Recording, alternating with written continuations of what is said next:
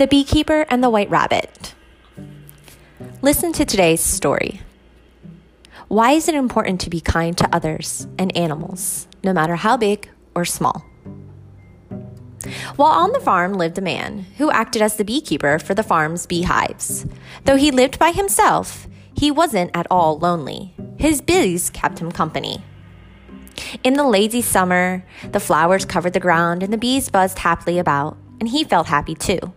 In the fall, when the flowers were harder for the bees to find, he could tell by their buzzing sounds that they felt scared. Then he would tell them what a good job they had done all summer, what large, fine batches of honey they made, and he knew they felt better by their cheerful buzzing. People in town said the man could talk to bees. Maybe it was true, maybe it wasn't, but the beekeeper felt deep down that he and the bees understood each other. One evening, as the man was outside checking his beehive, two dogs ran out the woods barking and coming right at him. In front of the dogs raced a small white rabbit. Quickly, the man grabbed the white rabbit and hid it under his jackets. The two dogs circled around his legs, barking and jumping up at him. He picked up a stick and he swung it around, and finally the dogs gave up and went away. When the dogs were done, the man set the white rabbit back down on the ground and returned to his beehive. But instead of hopping off into the woods, the white rabbit followed the man. All day long, the rabbit just stayed a few steps behind the man. When the man went back to his cottage at the end of the day, the rabbit followed him into his hut. "Well," he said, "you act like you want to be my pet." He looked around. "I suppose I could find a carrot for you." He let the white rabbit nibble on a carrot while he scooped up some stew into a bowl for his own dinner. While they had both finished eating, the rabbit jumped into his lap. He stroked the rabbit's head and ears. "Wow," said the man, "I've seen black or pink eyes on a white rabbit, but how did you get those blue eyes?" The next morning, the man took the rabbit to the beehive and introduced them as his new pet. So he held out the rabbit for them to get to know. The bees buzzed around the rabbit, but the rabbit didn't seem to mind, and neither did the bees. Then the bees flew back to the hive and went on making honey. Sitting in his cottage one afternoon, a few weeks later, the man noticed an old woman walking along the road. Thinking he could sell her some fine honeycomb, he went out to the gate. Before he could speak, she pointed to the rabbit, who was hiding behind a flower. "You don't see that every day," she said with an evil smile. "A blue-eyed white rabbit?" "Yes," said the man, turning around to admire his pet. "What do you want for it?" said the old woman. "Oh, my rabbit is not for sale," he said. "Come now," said the old woman. "Everything has a price. Goodness, it's just a rabbit." "Look, here's a gold coin. It's not every day you're offered a real gold coin for a rabbit. Now is it?" "My white rabbit is not common," said the man, "and she is not for sale." Suddenly the woman, who then didn't seem so old, jumped over the gate and reached out to grab the rabbit. A bee on a flower nearby gave a loud buzz and alerted the other bees, and in a flash, a dark cloud of bees gathered and rushed to attack the old woman. "Eek!" she cried, spinning around and around, away, a swarm of bees trailing behind her. "You'll be sorry you didn't hand over that worthless rabbit when you had the chance." Market day was when the beekeeper sold his honey in town along with all the other merchants who were busy selling wares at their table too.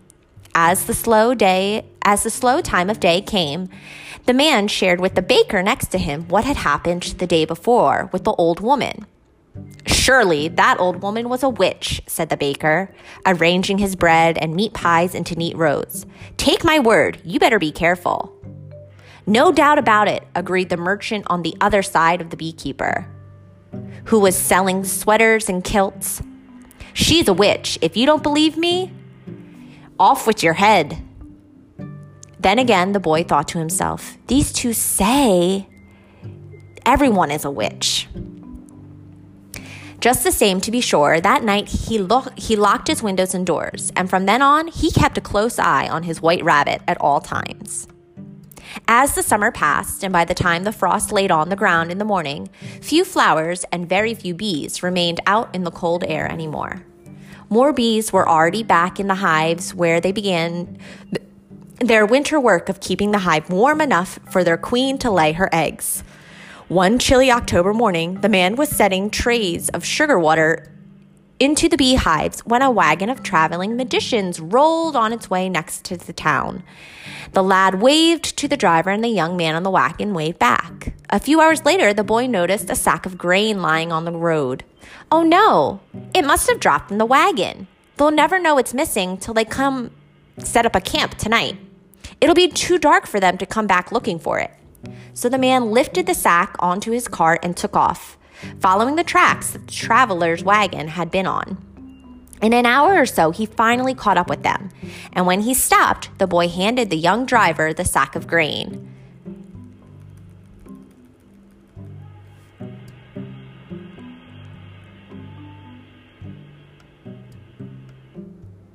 "Do you mean to tell me you followed us all the way here?" said the young man. "Most folks are more than glad for us to just be on our way." "Why wouldn't I bring it back to you?" he said. "Or I'd have to think about your poor horses missing their dinner tonight."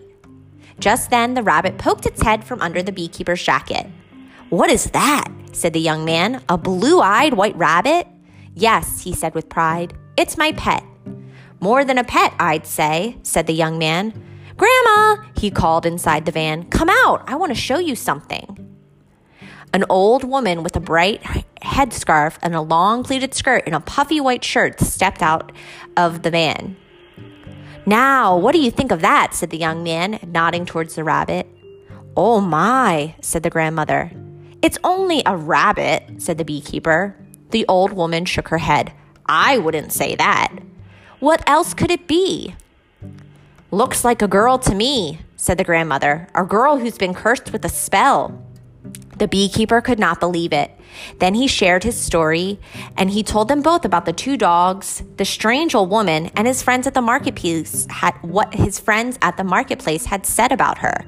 "Your friends are right," said the older grandmother.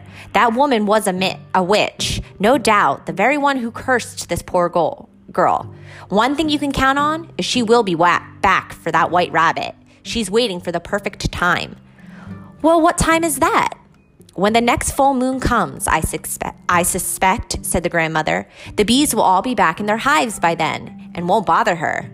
"What can I do to protect my rabbit?" said the beekeeper. "Tell me, what did you say? Did you say you could talk to the bees?" "Not exactly talk." You may need your help. When you go home, explain to the bees that the witch might return. Before the sun sets on the next full moon, tie a good strong rope around the rabbit's neck and shoulders and keep her up on your lap till past midnight." "That sounds easy enough," said the man. "Do you think so?" said the grandmother. "When she's under a witch's spell, she may jump all over the place. You must hold her tight. The bees will help her." The old woman took a deep breath and looked at him with her old watery eyes. "That's all I can say. Other than that, what will be, will be." When the lad returned to his cottage, he carried the rabbit from the hive to hive, repeating what the older woman had told him. And he felt a little bit silly explaining all this to his bees, but they seemed to understand.